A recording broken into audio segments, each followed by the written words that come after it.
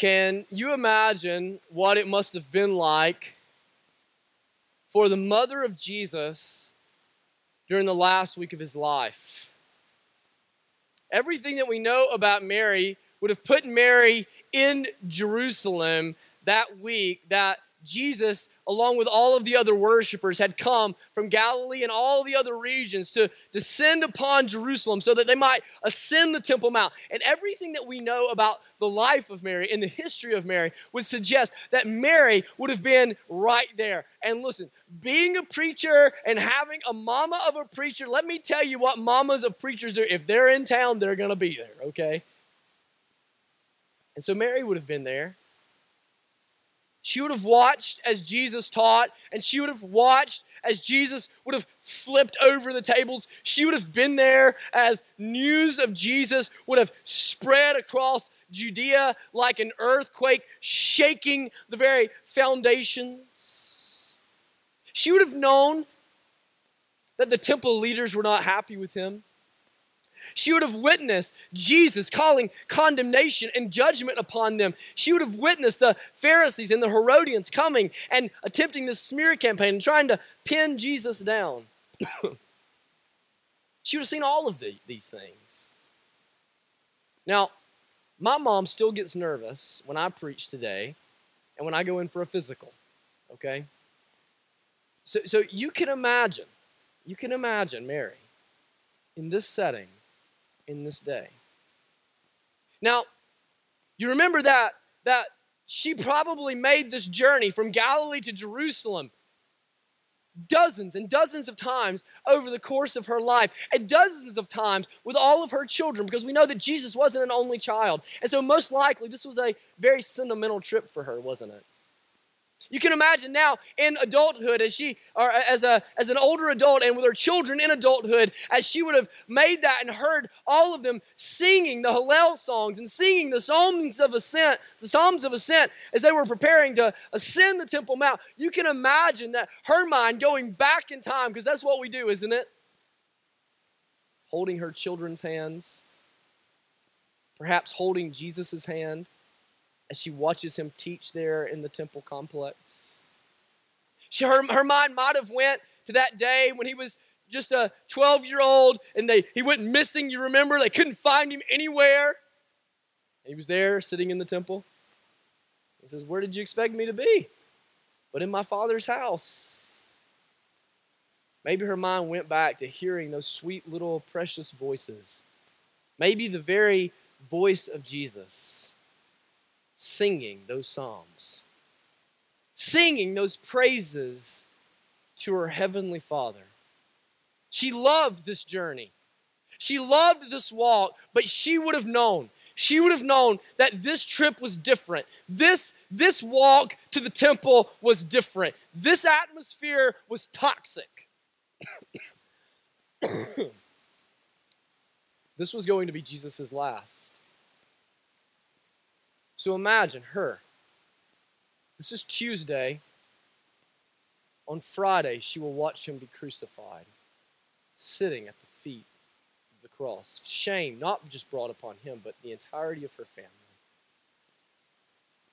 Can you imagine the pins and the needles, the nerves, the worry, the concern that would have been on this mother? This is the setting that we step into again in Matthew chapter 22.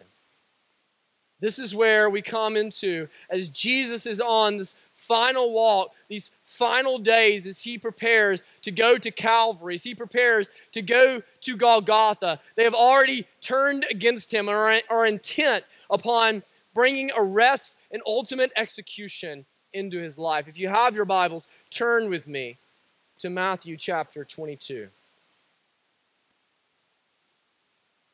When you get there, would you stand with me? We're going to be in Matthew chapter 22. We're going to begin in verse 23 together.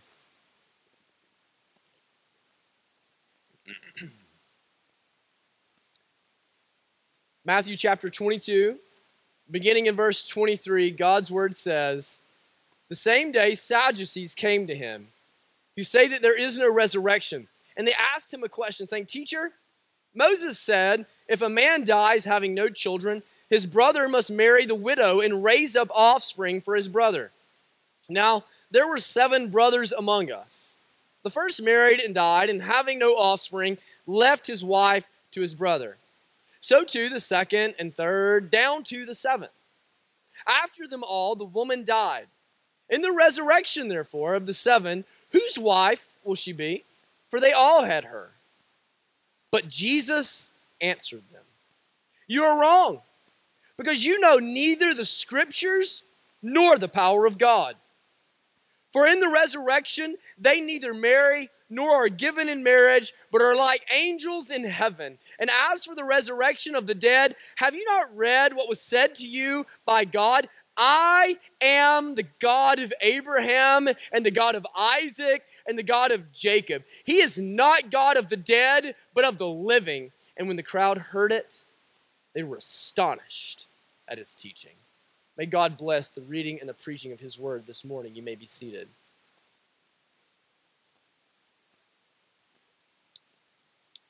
So if you'll remember where we are, the leaders of Jerusalem, the leaders of Israel, they want to take Jesus down, but they have a problem. The problem that they have is that the crowd still believes that Jesus is a prophet from God. Jesus is still quite popular with the crowd. They have watched as Jesus has performed great miracles. They have watched as Jesus has acted with great compassion. They have listened as Jesus has taught with an authority that is extraordinary, supernatural, beyond human ability. And so the crowd sees Jesus and has witnessed Jesus, has listened to Jesus, and they believe that Jesus is a prophet of God. And so the leaders of Israel don't want to turn the crowd against themselves, because they don't want to be overthrown. And so what they have to figure out is how are we going to turn the crowd against Jesus? How are we going to change Jesus' approval ratings?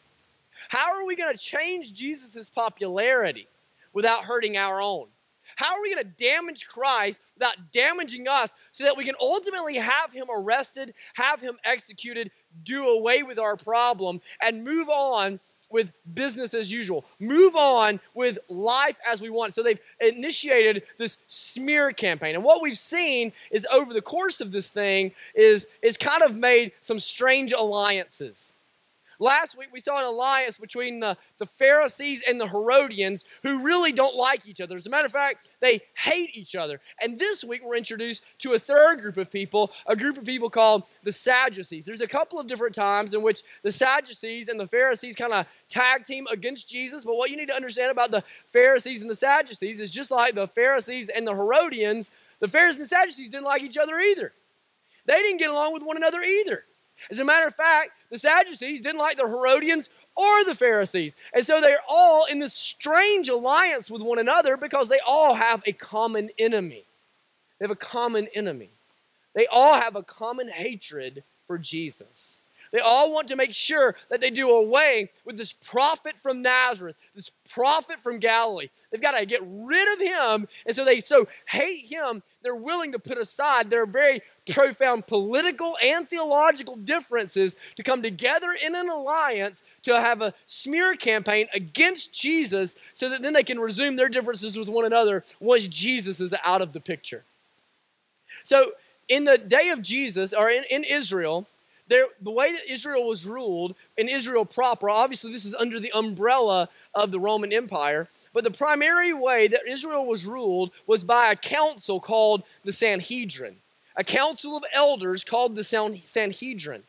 And if you think about it, they kind of had like two political parties, somewhat, it's not a direct translation, but a way for us to kind of think about it. They kind of had these two political parties in the Sanhedrin with one another. And we might think of the Pharisees and the Sadducees as these two political parties.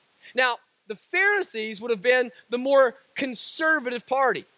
They held very strictly to the law of Moses. They held very strictly to the word of God. They had a very literal translation of the law of God, of the word of God. In fact, they saw themselves as being such protectors of God's law, such defenders of God's law, that they would invent brand new laws just to build around the law of God to protect it.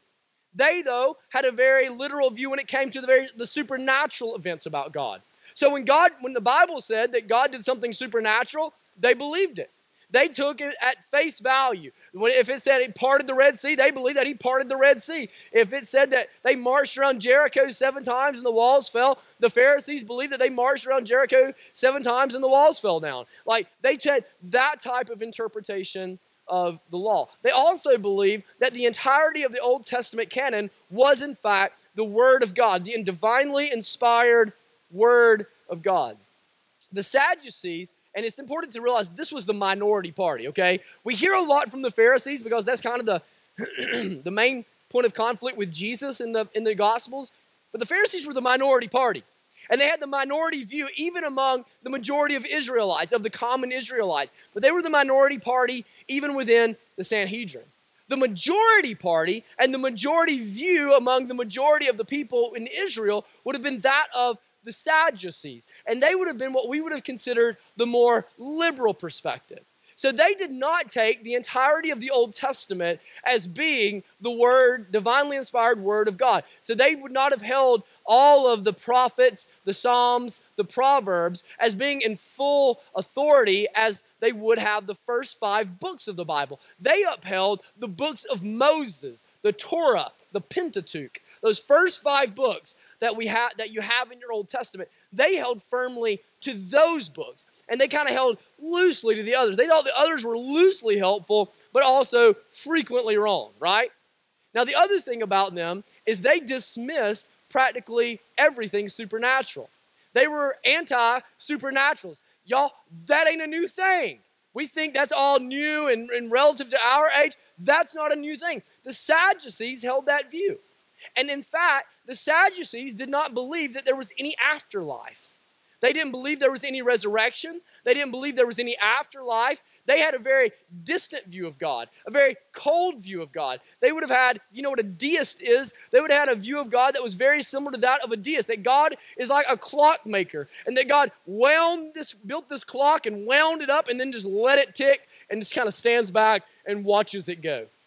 And so this was the Sadducees. This is their view on kind of how everything is fun. And remember, this is how the majority of the people are probably thinking in Jesus' day. A lot of the people in the crowds that Jesus is preaching to are thinking are in alignment with the views of the Sadducees.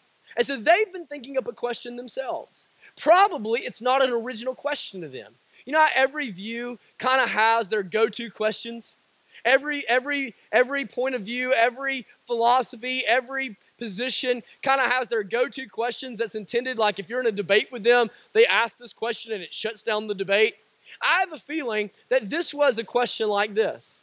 And it's very likely that over the course of Jesus' ministry, as Jesus was talking about the afterlife and Jesus was talking about angels, the Sadducees didn't believe in angels. As he was talking about angels, he's talking about the kingdom of heaven, he's talking about the kingdom of God, he's talking about the resurrection. As Jesus is talking about all of these things, that there's this underlying question, this elephant in the room. But what about this? What about this? And so they come to Jesus with a hypothetical. Now, in my position, especially when I was a youth pastor, but still now, I get asked a lot of hypotheticals, right? I get asked a lot of hypotheticals. Okay, but what if? And I always know when somebody says, yeah, but what if? I know, man, it's coming, all right? It's coming. They're coming way out of left field. They're swinging for the fences, man. They're going to come up with something crazy, and it's intended to throw me off either with its logic or with its absurdity, one of the two, And that's kind of the thing here, right? And so what they're going to do is they're going to take Jesus' logic about the resurrection, and they're going to carry that logic in their own minds to its furthest end. This is something that you do in a debate. They're going to take its logic, and they're going to carry it to its furthest end, to its most absurd end. And by carrying it to its most absurd end, their aim is to show the crowd that this man is a fool. That this man is a fool. That you want to listen to a guy that believes this? That you're going to all gather around and believe that a prophet of God would believe something as dumb as that? Okay. So this is intended to undermine Jesus' ministry, to highlight Jesus as being a false prophet, as being a false teacher. So here's the hypothetical. They go to Deuteronomy chapter 25. In Deuteronomy chapter 25, it says that if a man dies before his wife has given birth to an heir, that it's his brother's responsibility to marry his wife and produce an heir, or to marry his wife and to have a child, to have children with her, to have offspring with her. And the purpose for this is twofold. One is to provide for his wife, to take care of his wife. This was in a day in which a woman was not able to be a breadwinner, was not able to provide for herself. There was not economic opportunities for her. And so there was a provision within the law of Moses to make sure that she was provided for. But the second reason is it was to perpetuate the man's legacy, to perpetuate the family name, to perpetuate the inheritance of the man. Now, for the Sadducees, this is how they understand the word resurrection. As a matter of fact, when they're talking about this, they even use the same root word in the Greek. You can't really see it, but they even use the same root word as resurrection when they're telling this, because this is how they understand afterlife. What they understand the afterlife to be is they understand that when you die, you just go away, you just turn to dust, but that then you get carried on in your ancestry. You get carried on by your children. You get carried on in your memory, in your impact, all of those kinds of things. It sounds very familiar to a lot of us, doesn't it? It sounds very familiar in current modern thinking. And so they come to Jesus and they say this, all right, so knowing the law of Moses, see, they want to pin Jesus down with Moses' law. You notice this, right? They're going to show Jesus to be out of alignment with Moses because, man, in Israel, if you're out of alignment with Moses, that's like you're out. You know what I'm saying? You're out. So they're going to show him being out of alignment with Moses. All right, so Moses says, Jesus, that if my brother if a brother dies, or if a man marries a wife and then he dies, he's to marry his brother. All right, so there's a situation, man gets married to wife, he dies. So, honorable brother, man of God, man of the book of Moses, he takes his wife, he marries her, he does what he's supposed to, but he dies too. And then, third brother steps up to the plate. Man of God, obviously a great dad in the home, great mother in the home. This was obviously a product of great mothering in this situation. And so, steps up to the plate, he marries her, but he dies too. Now, we just need to call time out right here. If I'm brother number 4, I'm sniffing that oatmeal a little bit. You know what I mean? If I'm brother number 4 in this situation, I might have to call farmersonly.com or something. We're going to get you taken care of, but we're going to get you out of the family tree, right? But this goes all the way down to 7 brothers. And so he says, all right, Jesus, according to your brilliant logic, according to your great thinking, this man's had 7 wives. Or this woman's had 7 husbands. When she comes into heaven, in the afterlife, and preparing for the resurrection, who's going to be her husband? Who's going to be her husband? See, last week they came to him with a political question, right? This week they're coming to him with a theological question. And you can tell they're trying to stir up controversy because what are the 2 most controversial subjects? Politics and religion, right? And they're coming to Jesus in the midst of a crowd, asking him questions about politics and religion. Hey, Jesus, what you going to do? What you going to do, right? And so they're saying, so we're going to do like WWE Battle Royale. We're going to solve this with the diamond cutter. Like, how are you going to work this out, Jesus? And I love the way Matthew writes it. Because in my mind, this is the point where Mary really gets nervous, right? In my mind, if Mary is there and she's watching this, this is the point where Mama gets nervous. They've laid the question out there, and it's a hard question, and it's a controversial question. It's the elephant in the room question. And baby boy, he is put on full display, and there's no backing out, and there's nowhere to go. And by the way, the only thing hanging on this question is everything. Now, Mary knows who Jesus is, and Mary has taught with Gabriel, and Mary has witnessed miraculous works in Jesus' life, but Mary's a human being. So you can imagine she's nervous. And the way that Matthew says it, do you notice this? Look at the way Matthew words this. He says in verse 29, but Jesus answered them.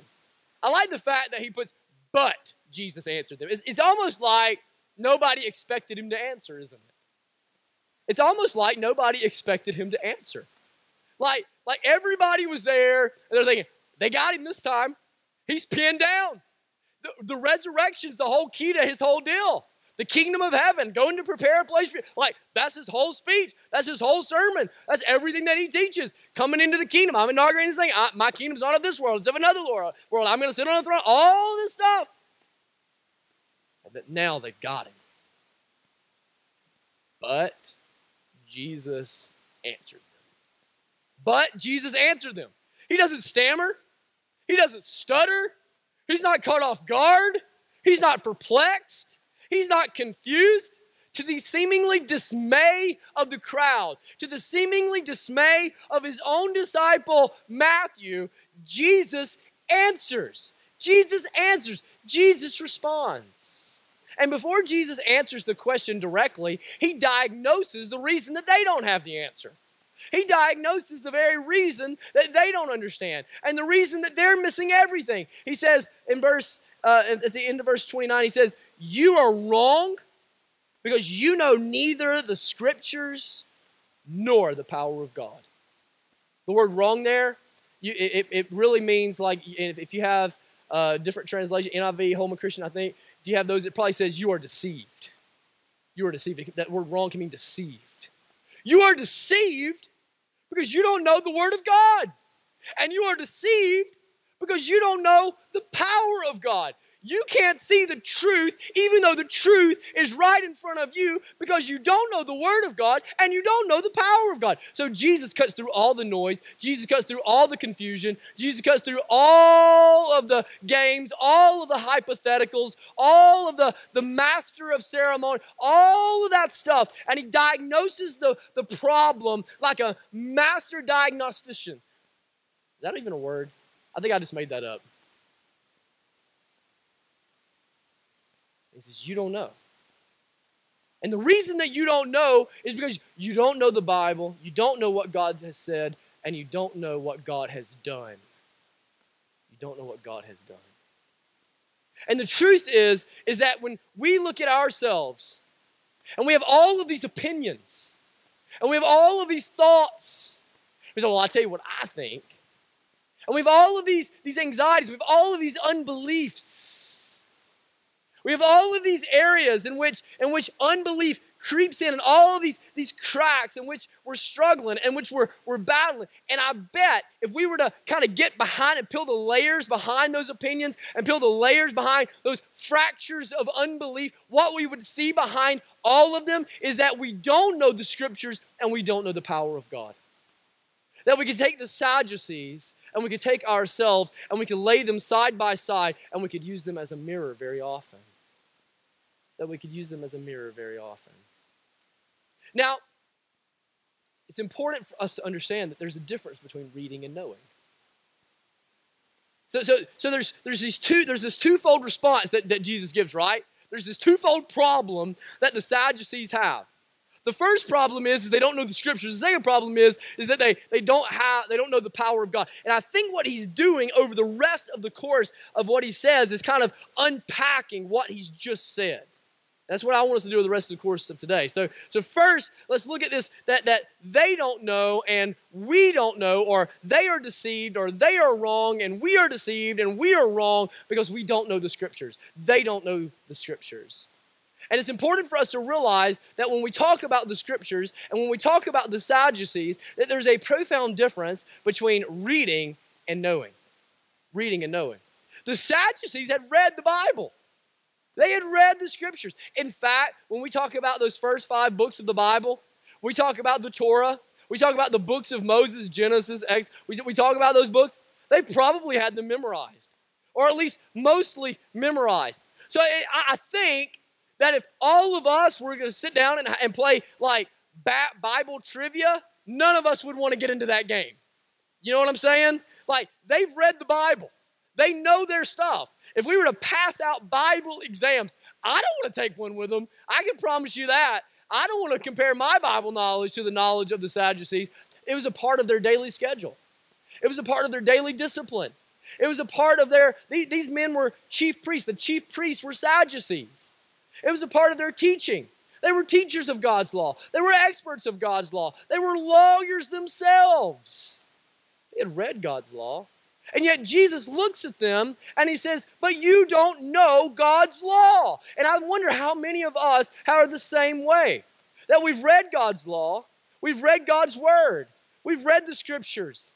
We've read it perhaps in a year. We've read it maybe multiple times all the way through. Maybe we've even memorized large sections of it. But I wonder when we come to our opinions, when it comes to our lifestyle and it's not translating, when it comes to our worldview and it's not shaping the things that we do and the things that we think and the places that we go and the people that we are, I wonder if Jesus could come into us and say, you've read it, but you don't know it. You've memorized it, but you don't understand it. Because there's a difference between reading God's law and knowing God's law. How is it that the Sadducees could have read so much of God's law and not know God's scriptures? How is it that they could have read so much and know so little? They didn't know the God of the scriptures. They didn't know the God of the scriptures. Listen to me. This is not a science book. And this is not a history book. And this is not a math book. And this is not a literature book. I'm not saying this book has nothing to say to any of those things, but that's not what this is. This is a book about how you know God. About how you know God. About how God comes into this world and how you can live in relationship with Him and how you can live in glory with Him and about how you can walk and thrive as a person because you are attached like a branch to a vine with Him. How you can be fruitful because you are in Him. How you can be joyful because you are in Him. How you can have hope because you are in Him. Let me tell you something. If you don't know God, you can't know the book. I don't care how much of it you've memorized. I don't care how much of it you've read. I don't care how much of it you can pass on a test. If you don't know God, you can't know the book. But what about us? What about us? Maybe you'd say, but I know God. I know God, and I come to my Bible, and I struggle. If I'm just honest with you, Cody, I come to my Bible, and it's hard for me.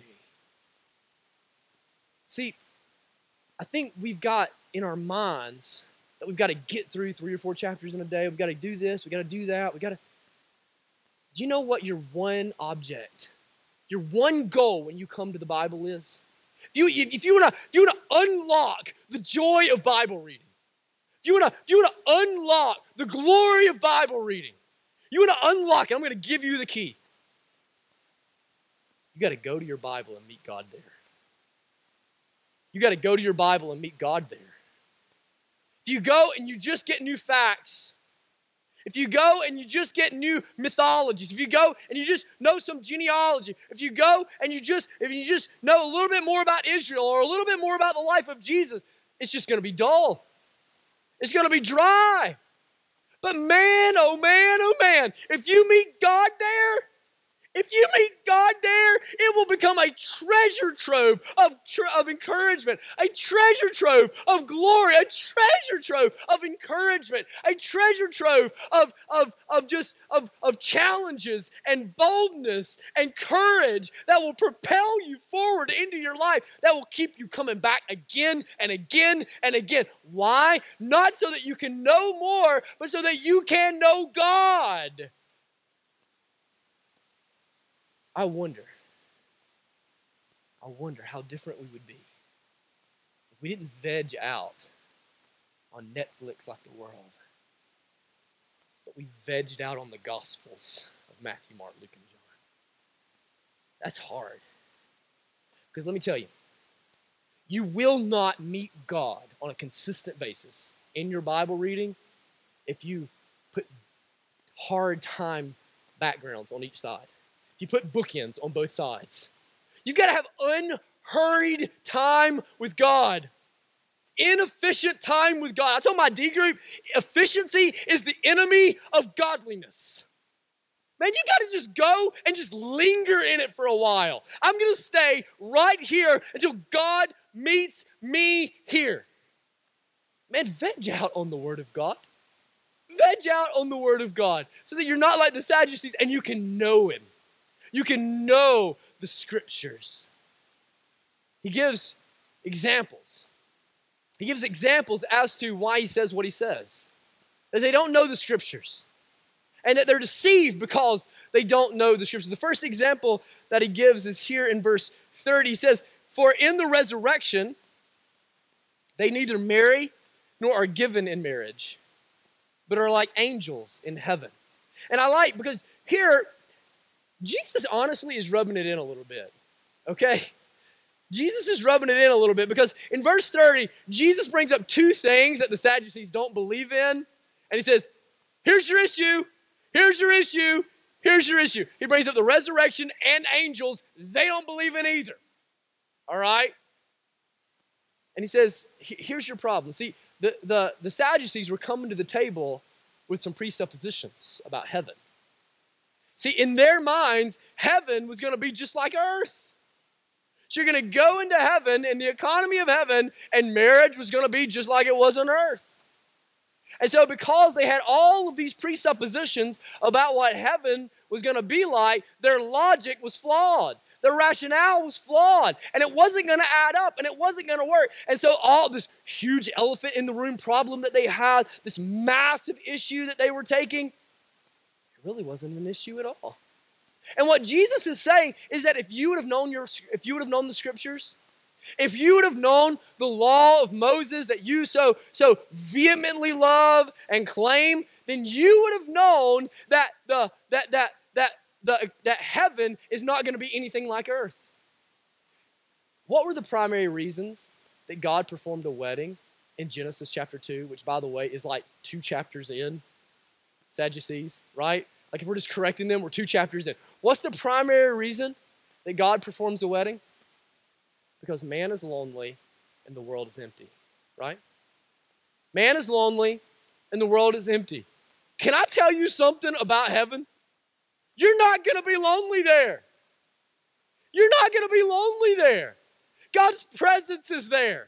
God's presence is so thick in heaven. It says that the sun isn't there because his presence alone is strong enough, thick enough, dense enough to illuminate the entire landscape. Not only is God's presence going to be there, but God's people are going to be there.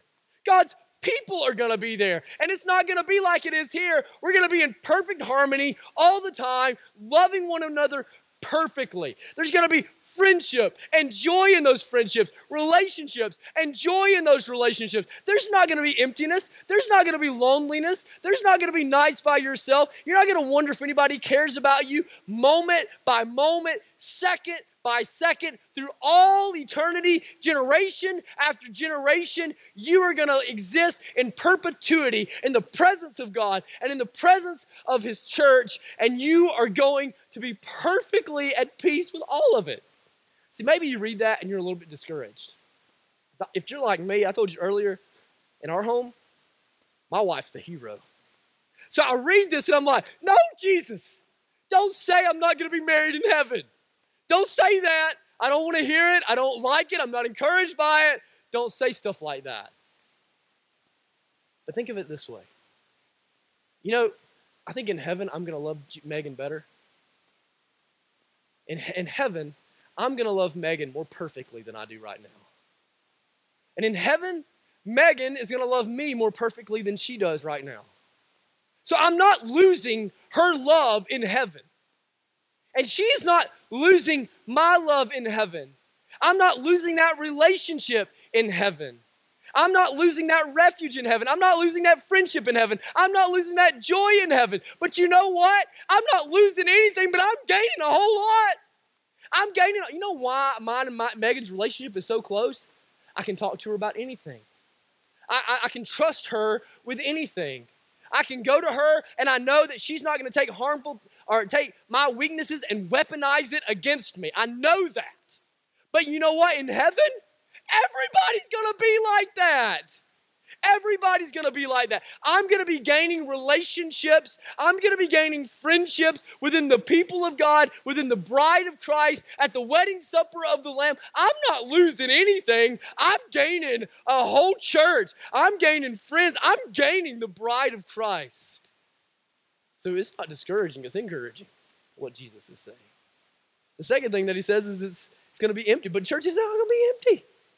We just talked about it. Not only is the presence, the people of God, it's going to be populated. God himself is seeing to it. And if they would have known their Bibles, if they would have understood, they would have seen. This doesn't hold up. This doesn't make sense because heaven's not going to be anything like earth. Heaven's not going to be anything like what we see here. Heaven's not going to be anything like what we experience here. The second example he gives is a textual one. The second example he gives is from the scriptures. And I like this one. This one seems to especially just kind of dumbfound them. And I just like it when Jesus gets after his opponent and just kind of just sets him down for a second, right? He says in verse 32, in verse 31, he says, have you not read, and as for the resurrection of the dead, have you not read what was said to you by God? I am the God of Abraham and the God of Isaac and the God of Jacob. He is not the God of the dead, but of the living. Do you hear what he's saying? This is subtle, y'all. Don't miss this. Jesus could have went to Isaiah 25. Jesus could have went to Daniel chapter 12. They say explicitly there is going to be a resurrection. Jesus doesn't go to those passages because the Sadducees don't uphold those passages. He goes right into the middle of Exodus chapter 3. Exodus chapter 3, right in the heart of the book of Moses. If you remember, Exodus is where Moses comes onto the scene. Exodus 3 is where Moses gets his call by the burning bush. He goes right there. And you know what he says? I am the God of Abraham, Isaac, and Jacob. Not I was the God of Abraham, Isaac, and Jacob. They've long passed away. They've long went to the other life. But guess what, Sadducees? Guess what? I'm still their God. Guess what? They're still alive. They haven't passed. My covenant with Abraham and with his descendants was bigger than the grave. My covenant with Abraham was transcendent. You think something like what the enemy can bring, like the death and the grave, is going to stop my covenant?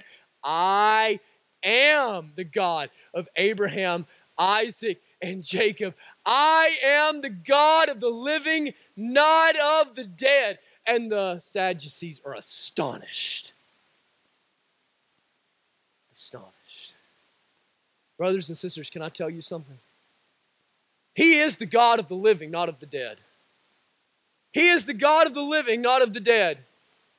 He is the God of Abraham, of Isaac, and of Jacob, and of Jesus Christ. He is the God of Cody Hale and Alan and John and Tony and Sandra and Kathy. He is our God. And what we see here is that if he is upheld through the generations, through eternity, past the grave, his covenant with Abraham, he will certainly uphold his covenant with us. He is not simply a covenant-making God. He is a covenant-keeping God. And the hope and the joy that brings to us is every single thing that you have read about heaven, every single thing that you have read about the kingdom of God and the kingdom of heaven in the scriptures will be upheld in a day of fulfillment for you when you pass out of this life and into the next life. So brothers and sisters, can I tell you something? Can I tell you something? Don't lose hope. Don't lose hope. All of this is hard. All of this is scary. All of this is worrisome. All of this is difficult. All of this is fading away. All of this is fading away. All of this is the fading away because he is the God of the living, not of the dead. And if you are truly in Christ and walking in Christ and knowing Christ, you are already counted among the living and you will live forever in glory because he has said it's so and he has proven it so. Oh, church, and can I tell you, heaven ain't going to be nothing like earth. Heaven ain't going to be nothing like earth. It's not going to look anything like the headaches you get here, the pain that you face here. It's not going to be the emptiness that you face here, the loneliness that you know here. None of that's going to be here. The presence of God is there. The people of God are there, and it's in perfect harmony with one another. I wonder if you know it. I wonder if you know it. You see, if you veg out on Seinfeld and The Office, you veg out on whatever Netflix and Hulu and the theater has, when your day of crisis comes, when tears stream down your face, the treasury of your heart will be empty. And the bullets in your gun will be blanks. And you'll have nothing but cliches and platitudes to aim at this pain. But brothers and sisters, if you know the scriptures, if you veg out in the scriptures, it's not easy. It's a discipline. It's day in, day out. But man, if you just get lost and you meet with God in the Word, can I tell you, when the tears come and the pains come and the heartache comes, this will sustain you with abiding joy, like a vine attached to, like a branch attached to the vine. Brothers and sisters, know the scriptures. Don't know pop culture. Don't know social media. Don't know everybody else's gossip. Know the scriptures, because this is going to put bullets in your gun to aim at your loneliness, your emptiness, your pain, all of your struggles. Oh, do you know it? Do you know it? If I were to come in to ask you about the hope of heaven, what do you know about heaven? If I were to come in to ask you about the promises of God, what do you know about the promises of God? Brothers and sisters, they will sustain you. They will give you life. They will give you hope. So he says, if you knew the scriptures, you wouldn't be deceived. If you knew God's power, you wouldn't be deceived. He went to Exodus chapter 3, didn't he? He went to Exodus chapter 3, the burning bush. This bush that's literally right there, speaking with the mouth of God, yet not being consumed. You know what Exodus is?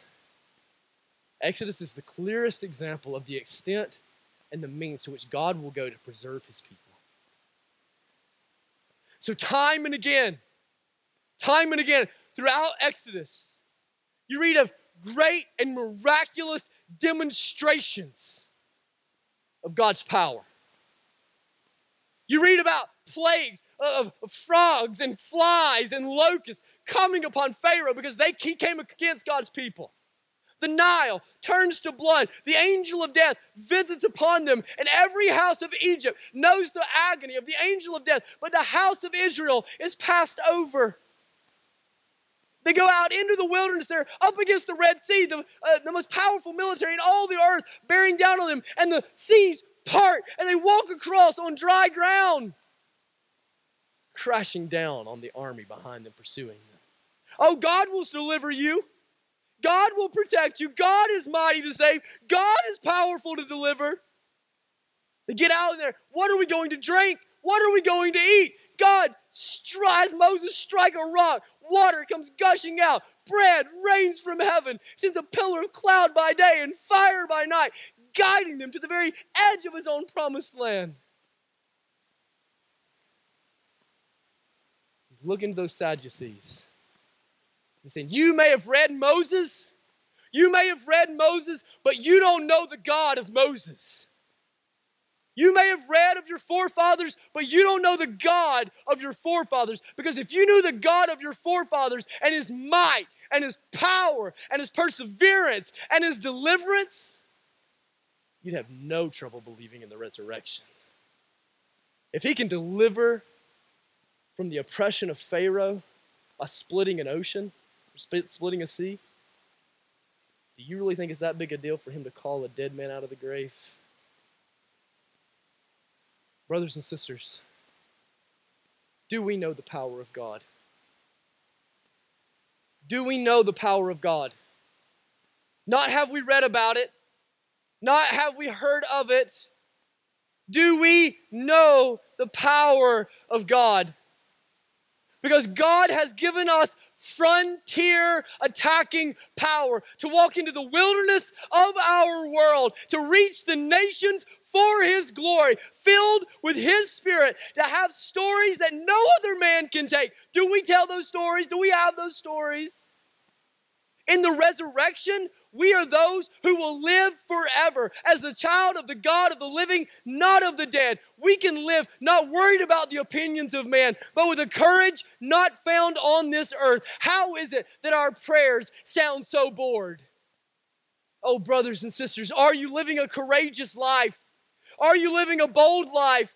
Are you living a sacrificial life? Because can I tell you something? Can I tell you something? All this is fading away. A new kingdom is being ushered in. A time of fulfillment is coming, and heaven ain't gonna be anything like earth. Let's pray together.